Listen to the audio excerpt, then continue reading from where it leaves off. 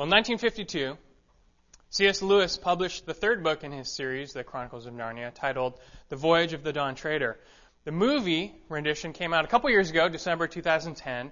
Most people are familiar with the first book published in this series, The Lion, the Witch, and the Wardrobe. However, in The Dawn Treader, only 2 of the 4 original children are featured, Lucy and Edmund. The other 2, they're older, they're off doing other things. Lucy and Edmund go to stay with their cousin, Eustace Scrubb, who's an unpleasant child. He doesn't believe in Narnia. He ridicules them for their stories that they tell. But then one day they're sitting in their aunt's house, and there's a painting on the wall of a ship at sea, and it starts to come to life. And it sucks them in, and they're once again transported to Narnia. They find themselves in the middle of the ocean, right next to this vessel titled the Dawn Treader. The Dawn Treader is a ship of the new king of Narnia, Caspian, whom the children helped make king in the previous book. And Caspian now is on a quest to find the 7 lost lords of Narnia. Accompanying the crew and the king is a talking mouse named Reepicheep, who went along in hopes of finding Aslan's country beyond the sea. As the story progresses, they visit several islands where they find and rescue the lost lords of Narnia. Near the end, they reach the island of the Star, and they find the 3 remaining lost lords in a deep sleep, trapped. The fallen star who lives on the island, Ramandu, says the only way to rescue and awaken the 3 lords is to sail to the edge of the world and to leave one member of the crew behind, never to return again. So they set off to do that. They keep going east. They eventually get so far the water becomes so shallow the ship cannot keep going. Now, King Caspian wants to be the one who goes on to sacrifice himself to rescue the 3 lords, but Aslan visits him and says, "No, you shall remain." Lucy, Edmund, Eustace, and Reepicheep will go on. The foursome continue on in a small boat until they finally reach this wall of water, like glass, that extends into the sky, and it's the end of the world. They've reached the end of the world. Later, we learn that Reepicheep, the mouse, is the one who goes on to cross to the other side. He takes a little shell and he sails up the water, crossing over, never to be seen again. But it is implied that he indeed reached Aslan's country. Now, along this time, Edmund, Eustace, and Lucy, they see a white object on the beach there, glowing bright. They get a little bit closer, and that object is a lamb. The lamb starts talking to them. The lamb invites them to have breakfast, as he has a fire prepared on the beach and some fish roasting on it. Lucy asks the lamb if this was the way to Aslan's country. "Not for you," said the lamb. "For you, the door into Aslan's country is from your own world." Edmund was shocked and he exclaimed, "Wait, there's a way into Aslan's country from our own world?" "There is a way into my country from all the worlds," said the lamb, who then transformed, as you can probably guess, into Aslan the lion. Aslan proceeds to tell the children that they will never again return to Narnia because they're too old. And this saddens the children, not because of Narnia so much, but because of Aslan. They can't imagine not ever getting to meet Aslan again. But Aslan tells them that he will meet them in their world. For he is in their world, but by another name, and they must come to know him by his other name now. In fact, this is the reason he brought them to Narnia in the first place, that they would come to know him better in their own world. And then in a moment, they are transported back into their aunt's house in Cambridge as if they had never left. Now, how long would it be before they saw Aslan again? This recalls a conversation from earlier in the story. Lucy was saddened that Aslan was leaving. He said, "Do not look so sad. We shall meet again soon." "Please, Aslan," said Lucy, "what do you call soon?" And he replied, "I call all times soon. I call all times soon." Of course, the Chronicles of Narnia stories are an allegory where everything represents something else. Aslan represents Christ. The children represent believers. And for our purposes this morning, I want to pick up on this line, which is such a great line, where Lucy asks him, "What do you call soon?" And Aslan replies, "I call all times soon." And C.S. Lewis, who's putting words into Aslan's mouth, He understands how God and Jesus interact with time. He understands that to God, indeed, all times are soon. God does not sit around in time waiting for events to pass like we do. God holds all events and all times in His hands.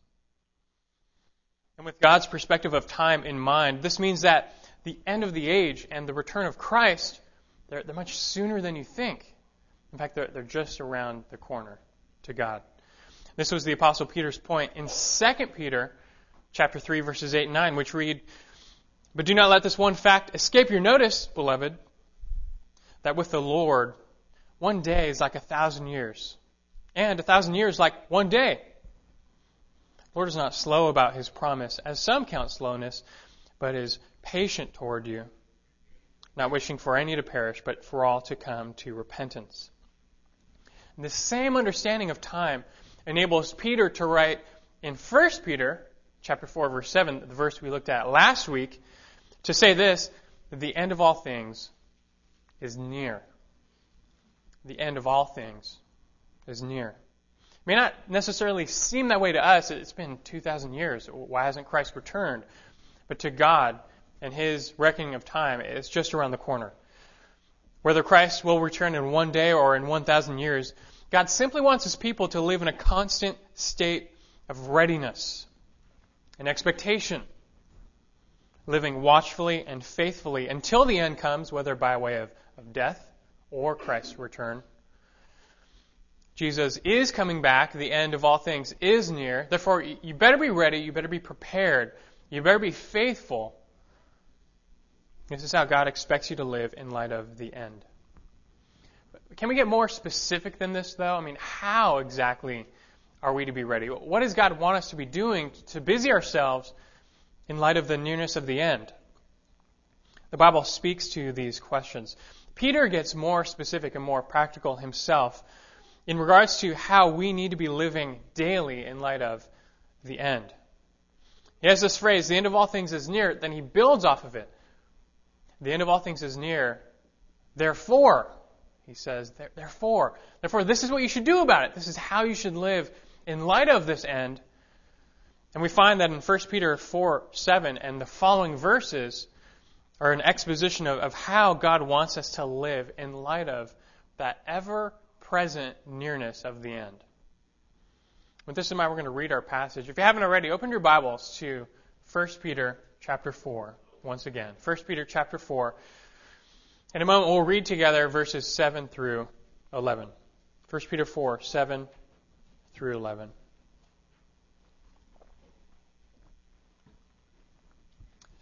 He writes, "The end of all things is near. Therefore, be of sound judgment and sober spirit for the purpose of prayer. Above all, keep fervent in your love for one another, because love covers a multitude of sins. Be hospitable to one another without complaint. As each one has received a special gift, employ it in serving one another as good stewards of the manifold grace of God. Whoever speaks is to do so as one who is speaking the utterances of God. Whoever serves is to do so as one who is serving by the strength which God supplies, so that in all things God may be glorified through Jesus Christ, to whom belongs the glory and dominion forever and ever. Amen." In this text, God inspires Peter to give us 3 activities to focus on in light of the end so that we may be ready for the return of Christ. 3 activities to focus on in light of the end. These are 3 actions, 3 duties that need to be your ever-present focus in this life, leading right up until the end of your life, whether that comes by your death or Christ's return. And what are these 3 activities? They are simply prayer, love, and service. Prayer in verse 7, love in verses 8 and 9, and service in verses 10 and 11. Last week we decided when we approached this passage to slow things down, take a closer look at each of these 3 activities, spending an entire sermon on each one.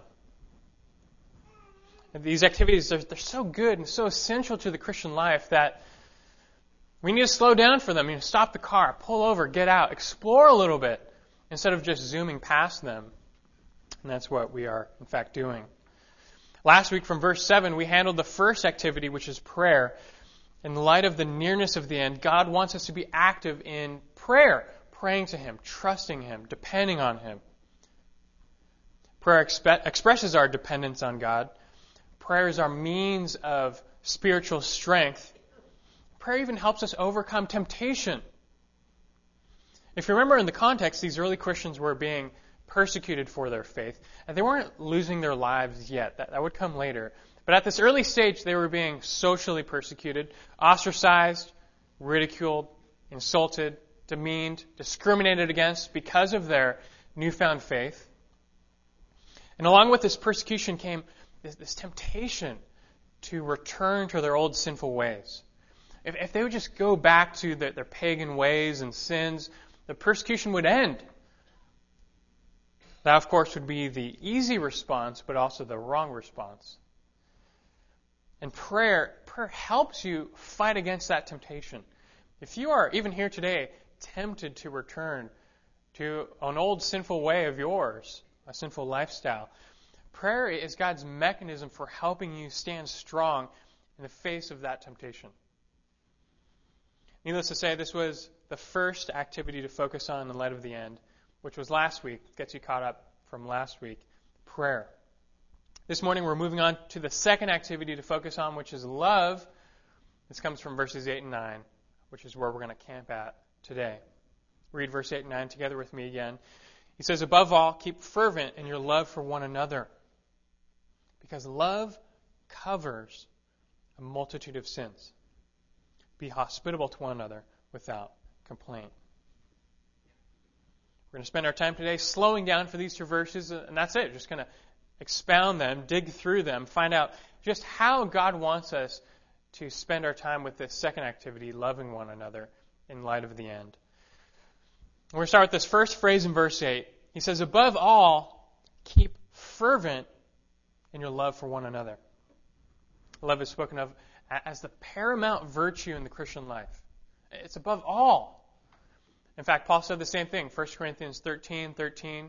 Faith, hope, and love abide in these three. But the greatest of these is love. Love is the most dynamic and lasting virtue. The word for love here, it's the familiar word. You probably have heard of it, agape, which is love of intelligence and purpose. It's a love that desires the welfare of others. It's a selfless love, a sacrificial love, putting others above yourself. And I trust you know this. Nothing is more important than your love for the Lord, and then secondly, your love for others. Do you know how many commands there are in the Hebrew law, the Torah, the law containing their commands? 613. Just imagine having to know and live by 613 different commands. But the amazing thing is, as Christ taught, all 613 of those commands, they all funnel through just two commands. The two greatest commands. Love the Lord your God with all your heart, mind, soul, and strength, and love your neighbor as yourself. And here in 1 Peter 4:8, he is picking up on the second of those commands, loving others. And just right off the bat, can I just say already that this is so important? If you get this wrong, if you're not doing plain and simple what 1 Peter 4:8 says, you are way out of line with God's will. You may think you're a very righteous person, godly person, good person, but if you're not loving others like this describes, you're not even close. You're way off. Just like Paul again said in 1 Corinthians 13, you may think, even if you work great miracles, but you don't have love, it's worthless. It's no good. So first, just understand the importance of this love directive. If you know deep down that you are an unloving person, you struggle with just showing others love, that's got to change now, first, foremost. You can't even go further. Nothing is more inconsistent than an unloving Christian, and you just need to get this straight. Speaking of the importance of loving others, it's not the first time Peter has brought this up. Turn back to chapter 1 really quick and look at verses 22 and 23. 1 Peter 1. Back in 22, you remember this? He said, "Since you have, in obedience to the truth, purified your souls for a sincere love of the brethren, fervently love one another from the heart. For you have been born again, not of seed which is perishable, but imperishable, that is through the living and enduring Word of God." You notice in chapter 1, Peter rooted this brotherly love in salvation. And the new birth experience produces this love. When God saves you, He remakes your spirit. He quickens your spirit, gives you a spiritual life. And that comes with this supernatural ability or capacity or desire to love others. It's just going to happen. It becomes part of your new nature. You can't stop it. Loving others is part of your nature now. Can you stop a dog from barking? Nor should you be able to stop a Christian from loving others. This is why, by the way, the Bible says that if someone calls themselves a Christian, but they're so characteristically lacking in love, it's probably a sign that they've never been born again. Now back to 1 Peter 4:8. Peter again uses this word in verse 8 that he used back in verse 22 of chapter 1. He doesn't just say start loving others. He says keep loving others fervently. Fervently. This word comes in the form of a present active participle. All that means that it's not a direct command per se, but it carries the weight of an exhortation. This should just be a characteristic of you. You should be characterized by loving others fervently. Now, how would you characterize a quarterback? He throws footballs. How would you characterize a mailman? He delivers mail. How should you be able to characterize any Christian? Oh, he or she loves others fervently. That's what he's saying. Now, I don't doubt that you all know what the word fervently means, but when you take a look back at this word's original usage and its root meaning, it just gives you such a richer picture of what it looks like. To keep fervent in your love for others literally means to love them at full stretch. This word was used of a horse galloping where every muscle was just being stretched and strained to the limit. Now, I don't know if you've ever ridden a horse at full gallop. You probably haven't, most of you. But the same would apply. The same picture would work with an Olympic runner. You've all, I'm sure, seen the Olympics. Just picture that 100-meter dash. When those men or women run, every muscle in their leg is just stretched and strained to the limit to help them reach those top speeds. And you know they're maxing out when the difference between first place and second place is 1/100th of a second. Or if you can picture the high jumper just straining every muscle in his leg to clear that bar by just a fraction of an inch. That's the picture behind this word fervently, just stretched to the limit. And this is how your love should be characterized. Just fervently, stretched to the limit. The love in mention is not an emotional, warm and fuzzy type of love. It's not sentimental. This love is a love of act, and it requires a stretching of every spiritual muscle you have. I mean, why is that? Why do we stretch or strain? Why does the runner stretch his muscles? To enable him to do that which is near impossible, to accomplish the difficult. And it's the same with your love. God knows this, that people, even other Christians at times, can annoy you. They can get on your nerves. They can insult you. They can demean you. At times they can even sin against you, maybe even harm you. But guess what? Do you think God still wants you to love them? Yes. Is that hard? You better believe it. When someone offends you, you want them to pay, or you want to be the one to pay them back. And so it requires the stretching and straining of your every spiritual muscle to still do that which is difficult and love them. And this is what Peter is talking about here. And this standard of extreme, fervent love came from Christ's own mouth back in the Sermon on the Mount. And I want you to see this firsthand, so turn with me to Matthew chapter 5. Matthew chapter 5, the first chapter of the Sermon on the Mount.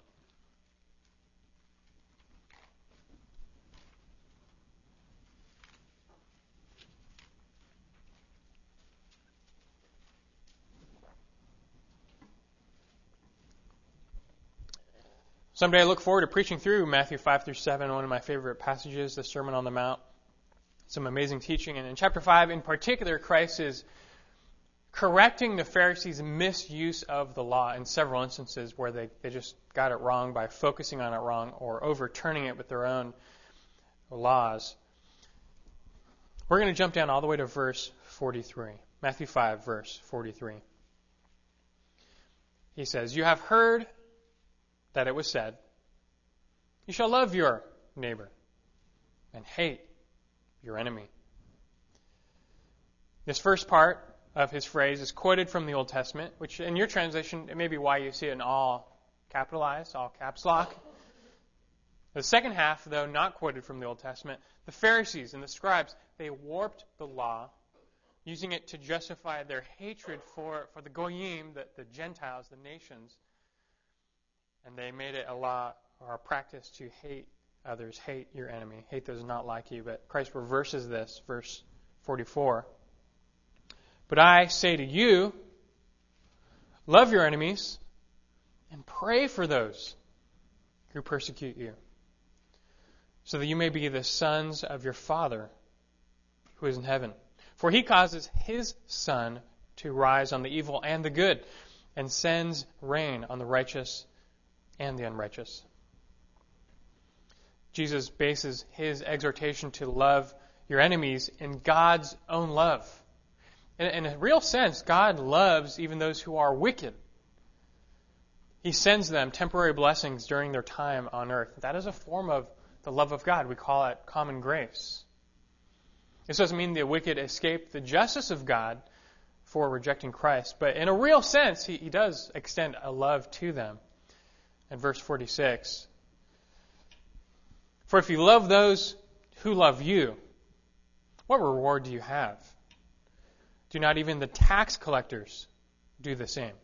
If you greet only your brothers, what more are you doing than others? Do not even the Gentiles do the same?" Here Christ is taking the two groups of people that the Pharisees hated the most, the tax collectors and the Gentiles. And the point he's making is, look, even they love the lovable. Even they love their friends and families. But God's people, you, are called to an even higher standard. You're called to love the unlovable, the difficult to love people. You're called even to love enemies.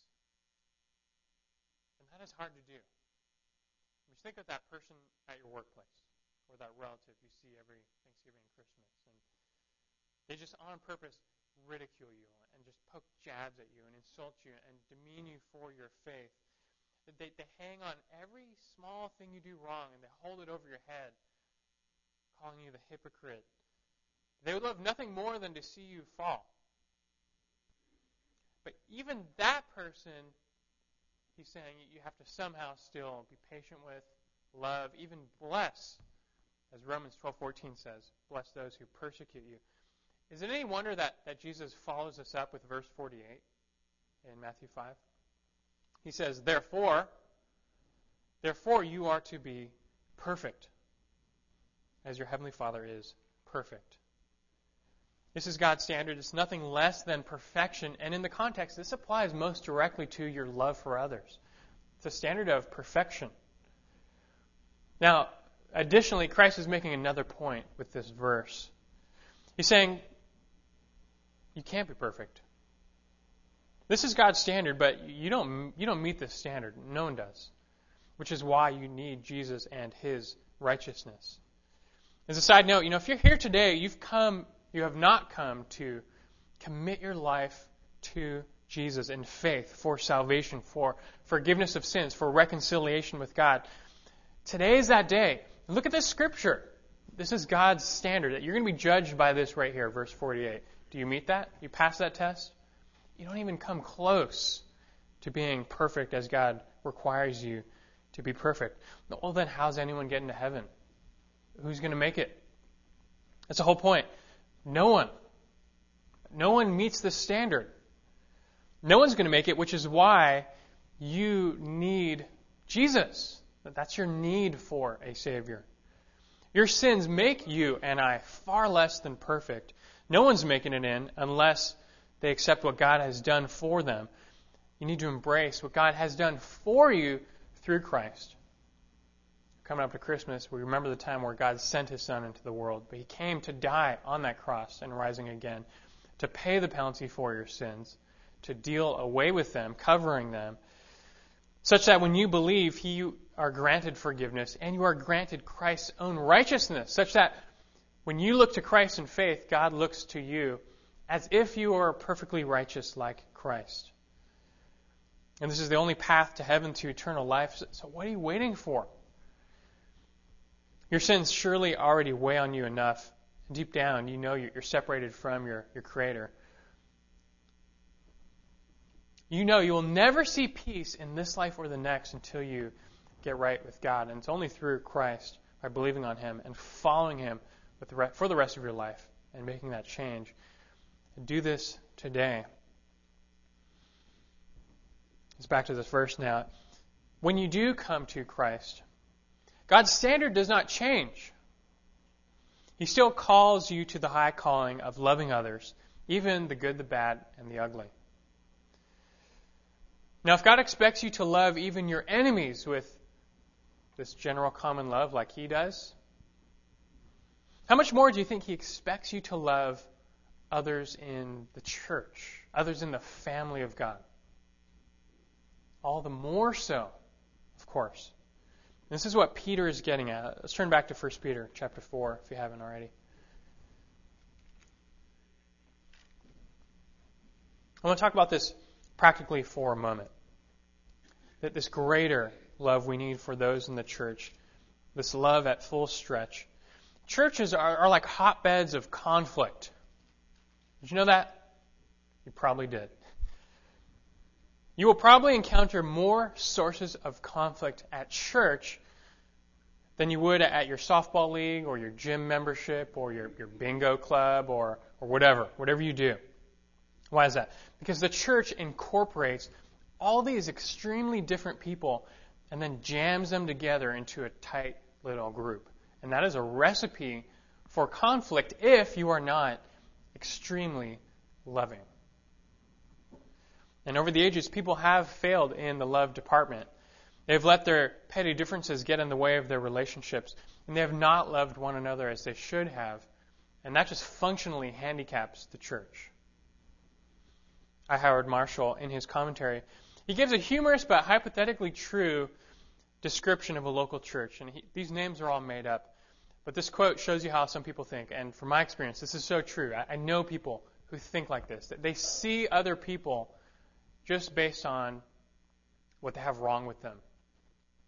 This is a quote. He says, "There is in your local church Anne, who doesn't know much about hygiene and is frankly smelly. Bill wears you out with incessant talking. Kathy is unspiritual. Ron doesn't get along with Evelyn. Fred treats his wife badly. Jean is an awkward teenager, never knowing how to act with courtesy and discretion. Hillary often grumbles. Irene has a different set of interests and values. There's Kevin, to be sure, who's really quite saintly but rather drab as a person. None of them is very easy to love at full stretch." He continues, he says, "And yet, love is the answer to the problem. We find a whole host of offenses, real and imagined, in other people. And only love will overcome them and regard them as of no account, because love covers a multitude of sins." End quote. That's so true. I've only been in ministry relatively for a short time, but even I have heard so many people complain like this. They just view other people through the lens of what's wrong with them.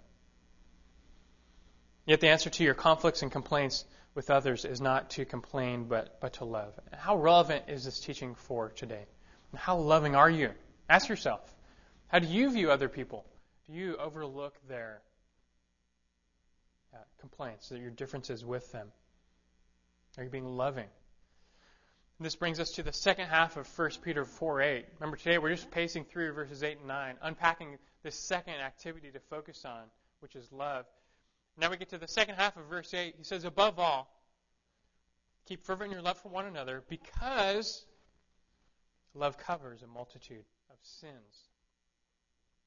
Speaking of the relational importance of love, he says, love covers a multitude of sins. You've probably heard this verse before, used or misused in several ways. I want us to get to the bottom of that. What does that mean? To say that love covers a multitude of sins. Let's start with the word for sin here. It's pretty straightforward. It's hamartia. It just means sin. It pictures sin as missing the mark, like an archer missing that bullseye. It's falling short of God's standard. That's sin. Pretty straightforward. So how can you cover someone's sin? What does that mean? So, of course, it's going to go back to what this word for cover means. The word in the Greek is kalupto. I think that sounds pretty cool, kalupto. Its basic meaning traced back what was of hiding or burying something in the earth. It came to generally mean to cover something, to conceal something. In the New Testament, it can be used literally sometimes. Like the disciples, they're in that boat. They're at sea. The storm comes. And the waves literally cover the boat. Sometimes it's used figuratively, just concealing or hiding something.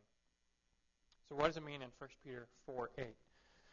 Well, first, just keep in mind, Peter is not talking about the relationship between God and man. Your love for other people does not affect or cover or deal with their sin before God in any way. You can't atone for someone else's sin. You can't pay for their sin before God. And that's not what he's talking about. In the context, Peter's talking about relationships between fellow believers, between you and me, between one another. And in that sense, love covers a multitude of sins. To cover then means to hide sin, to conceal it from view. This is talking about dealing with sin and then dealing away with it. Now, still, it may not be what you think. I need to clarify. To cover sin does not mean to cover it up like you would a scandal. Probably the most famous scandal in America is the Watergate scandal, where they were just trying to conceal evidence of wrongdoing. That's not what this means. To cover sin does not mean you just look the other way. It does not mean you dig your head in the sand, you pretend you didn't see anything. It does not mean you ignore the sin. It does not mean you whitewash the sin, pretending that is good or okay. You got to get all that clear. Covering sin in no way leads to condoning sin or accepting sin. Not what he's talking about. However, when you cover sin, you are in a sense trying to help the other person hide their sin. Hide it away. This would involve forgiving them personally and then helping them access God's forgiveness. And to help you get this more, I want to give you just a perfect illustration for it. And it comes from the Bible itself, Genesis 9. You don't have to turn there. I'm just going to repeat the story. You remember what happens, Genesis 9. After the flood, Noah, his family, they get off the ark. What do? Well, they start farming. Good idea. Eventually, Noah plants a vineyard. And then one day, he gets drunk. And in his drunkenness, he exposes himself. And his nakedness is a great sin, a great shame to himself. Now, his three sons respond to his sin in two very different ways. Ham, his first son, by the way, who names their child Ham? Because back then is, I'm sure, different. But Ham saw his father's nakedness, and he gossiped about it. He told his brothers about it. He ridiculed his father. This is the opposite of covering sin. This is exposing sin. You're trying to use it vindictively against a person. Rub it in their face. But Shem and Japheth, the other two, when they discovered their father's sin, what do? They went to great lengths to literally cover it. They took a garment. They laid it across their shoulders. They paced backwards, and then they covered their father's nakedness. All the while, they did not ridicule or disrespect their father who had fallen into sin. And this is a great picture of what it means to cover sin. Shem and Japheth, they did not condone their father's sin. They did not approve it. They did not ignore it. They did not whitewash it to make it appear okay, not a big deal. But instead, they dealt with it righteously by covering it. This involves several things. They helped their father put an end to his sin, to stop his sin. And they did not expose his sin. They did not rub it in his face. There was a gentleness and a reverence to their approach. And they were not trying to drag their father through the mud. They were just doing what it took to help him be done with this sin and then to put it away. This is what it means to cover sin. And love is the driving force behind it. Love enables you to do this, while hatred, the opposite, stirs up strife. It makes you want to kick a person while he's down, to kind of drag them through the mud, to expose them in their sin, use it against them in a vindictive manner. That's hatred. But when love for others is lacking, every little word, every little act that someone does, you hold it in suspicion.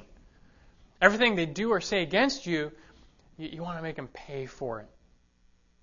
There's no grace, no mercy, no patience, no long-suffering, only vindictiveness, wrath, anger, and unforgiveness. Now, of course, you should not be this way. When someone sins, when they even sin against you, when they offend you, you still need to love them.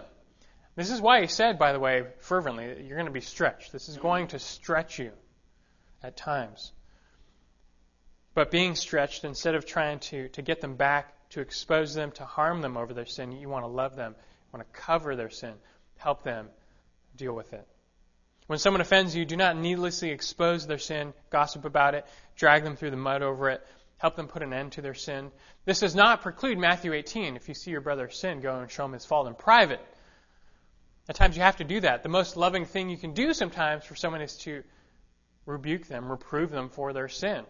Help them access God's forgiveness. But if you do so with patience, gentleness, compassion. Galatians 6:1. Brethren, even if anyone is caught in any trespass, you who are spiritual, restore such a one in a spirit of gentleness.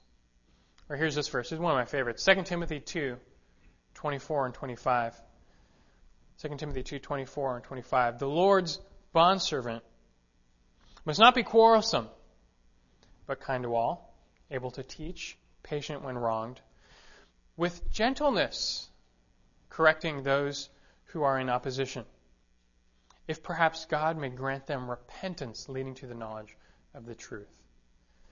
You seem to be constantly thinking, asking yourself, how can I deal with this situation? How can I respond to this person's sin with love and not with hatred? How can my actions and reactions be characterized by love? Even if they're your enemies, even if they have offended you or harmed you, you still need to love them. Just like God loved us at one time while we were His enemies and sinners. Hatred stirs up strife, but love covers all transgressions. That's Proverbs 10:12. When you do this, when you properly respond to another person's sin, patiently, forgivingly, lovingly, it's like taking a wet blanket and throwing it on a fire. It just douses and diffuses the situation. You're covering their sin. You're helping them cool down. But when you respond to someone's offenses in a hatred, anger, impatience, wrath, that's like pouring gasoline on the fire. It's going to erupt. It's going to become volatile. Someone will get hurt. But the one who covers sin, who helps get rid of it, puts it down. A house divided cannot stand. Peter is writing all this to promote a unity and peace in the church. That's his ulterior motive here. He's trying to maintain that essential unity in the early church. And the last thing that this early church needed was infighting. The persecution was hard enough on the outside. The last thing they needed was fighting on the inside. Peace, unity, harmony, love are like four pillars the church had to rest on if it were to stand. And the same is true today. Now, speaking of preserving peace and unity within the body, Peter adds verse 9 in 1 Peter 4, which really is just an extension of loving one another. That's all it is. We get to verse 9 now. He says, be hospitable to one another without complaint. With all the persecution ramping up, the last thing the church needed was infighting. The second to last thing the church needed was a lack of hospitality. And this really is an apt application of what it looks like to fervently love one another. The word hospitable literally means love of strangers. It is an extension or fruit of loving others in general, and it came to mean loving others by providing for their basic needs, food, shelter, clothing. This practice was absolutely essential to the early church. Without hospitality, missionaries would be stunted, traveling Christians would be in harm's way. Back then, there were no Ritz-Carltons for people to stay in, no places of luxury. There were some inns, yes, but they were uncomfortable and unsafe places. The inns were usually associated with crime, immorality, debauchery, stuff like that. Kind of like today. Today there's some really sleazy motels in a bad part of town. You just look at them, you know nothing good goes on there. Now, I'd rather sleep in my car than sleep in some of those places. And for traveling Christians back then, this was often the case. Either they slept in the wild, or a Christian took them in and cared for them. And thankfully, there were many hospitable Christians who took in the traveler. Another expression of hospitality back then came in the form of hosting the church at your home. There were no church buildings for 200 years in the early church. And so they met in private homes. And just imagine that. Imagine if the church came to your house every Sunday. How would you like that? Would you be okay with that? We normally think of hospitality as having friends over for dinner, but not so much biblically. Your hospitality, it's really put to the test when something inconvenient comes up. It's different when your friends come over. You're happy to open your doors for a small circle of approved friends. There's people you've vetted them. You know they're not too weird to be sitting on your couch or sleeping on your couch. But how would you respond to Christians who are strangers needing a place to stay? This is the true test of your hospitality. What if a group of junior hires needed a place to meet every Wednesday night throughout the summer? Your house is on the perfect option. What would you do? Would you open your home? However you're answering that question in your mind right now is telling you how hospitable you are. And this is a love issue, and I hope you say yes. If you have a house, if you have resources, if you have a little bit more food, shelter, and clothing than you actually need, just remember, it's not yours. God gave it to you. Your home is not a badge of wealth. It's not a hiding place from the world. It's not a castle. It's not a museum. It's not a garden. Your home is a tool that God has given you to provide shelter for your family and care for others as well. If you're concerned about others taking your resources, just remember they're not yours to begin with. God has given you your wealth, and you need to stretch your love in this area as well, showing hospitality even to strangers. Now, if you do this, if you are stretching yourself to care for others in one way or another, you might be tempted to complain. Someone needs a place to stay, and one day turns into 2 days, turns into 2 weeks. You might be tempted to complain. And I'm not saying you should endorse total freeloaders, but genuine situations may arise which push your hospitality to limits. So Peter adds in this verse, be hospitable to one another without complaint. To complain, to grumble, to murmur, to mutter under your breath or in your mind, this is the opposite of doing things with a cheerfulness, which is a problem because God wants us to do all things with a happy heart. And really, such complaining is against God himself because he is the one who orders your circumstances. He put you in that situation. You're complaining against him. In short, you need to stop complaining and start sharing the things the Lord has given you.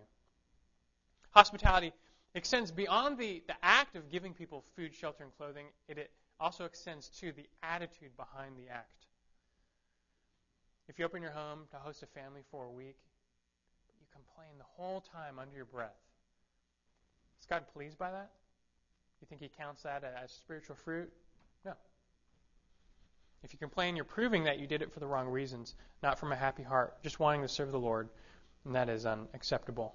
So show a true love and true hospitality, both in act and attitude, without complaint.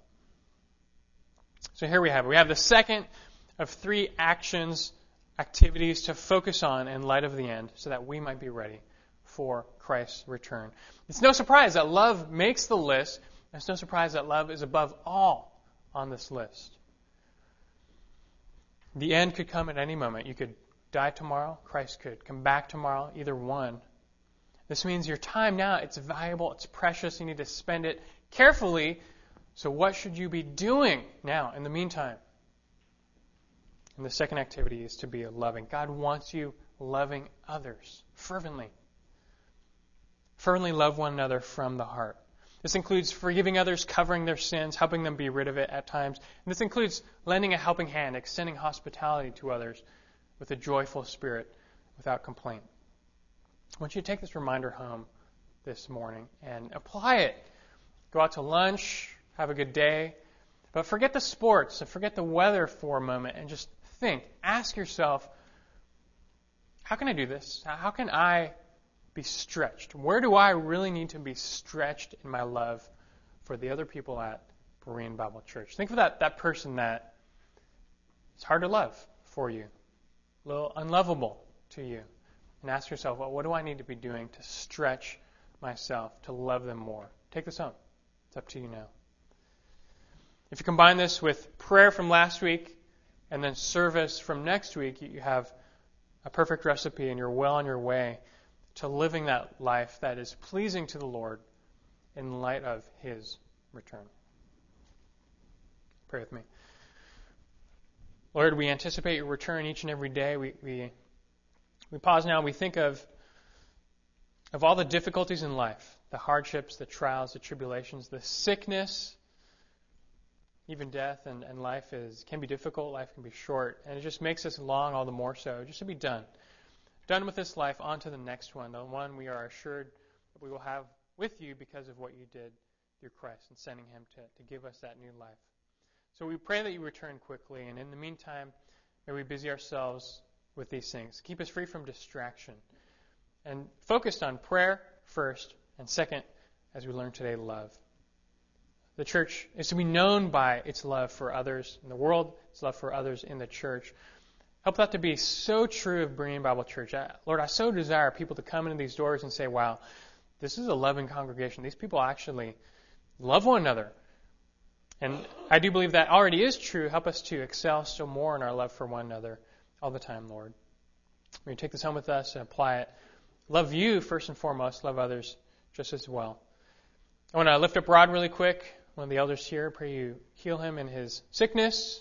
Give him a comfort and a quick recovery, if it is your will. At the same time, we pray you use this difficult time in his life to draw him ever closer to the cross, remembering Christ's suffering, and help him to use this as a great opportunity to witness to those around him of the hope and joy he has, knowing that he will be with you.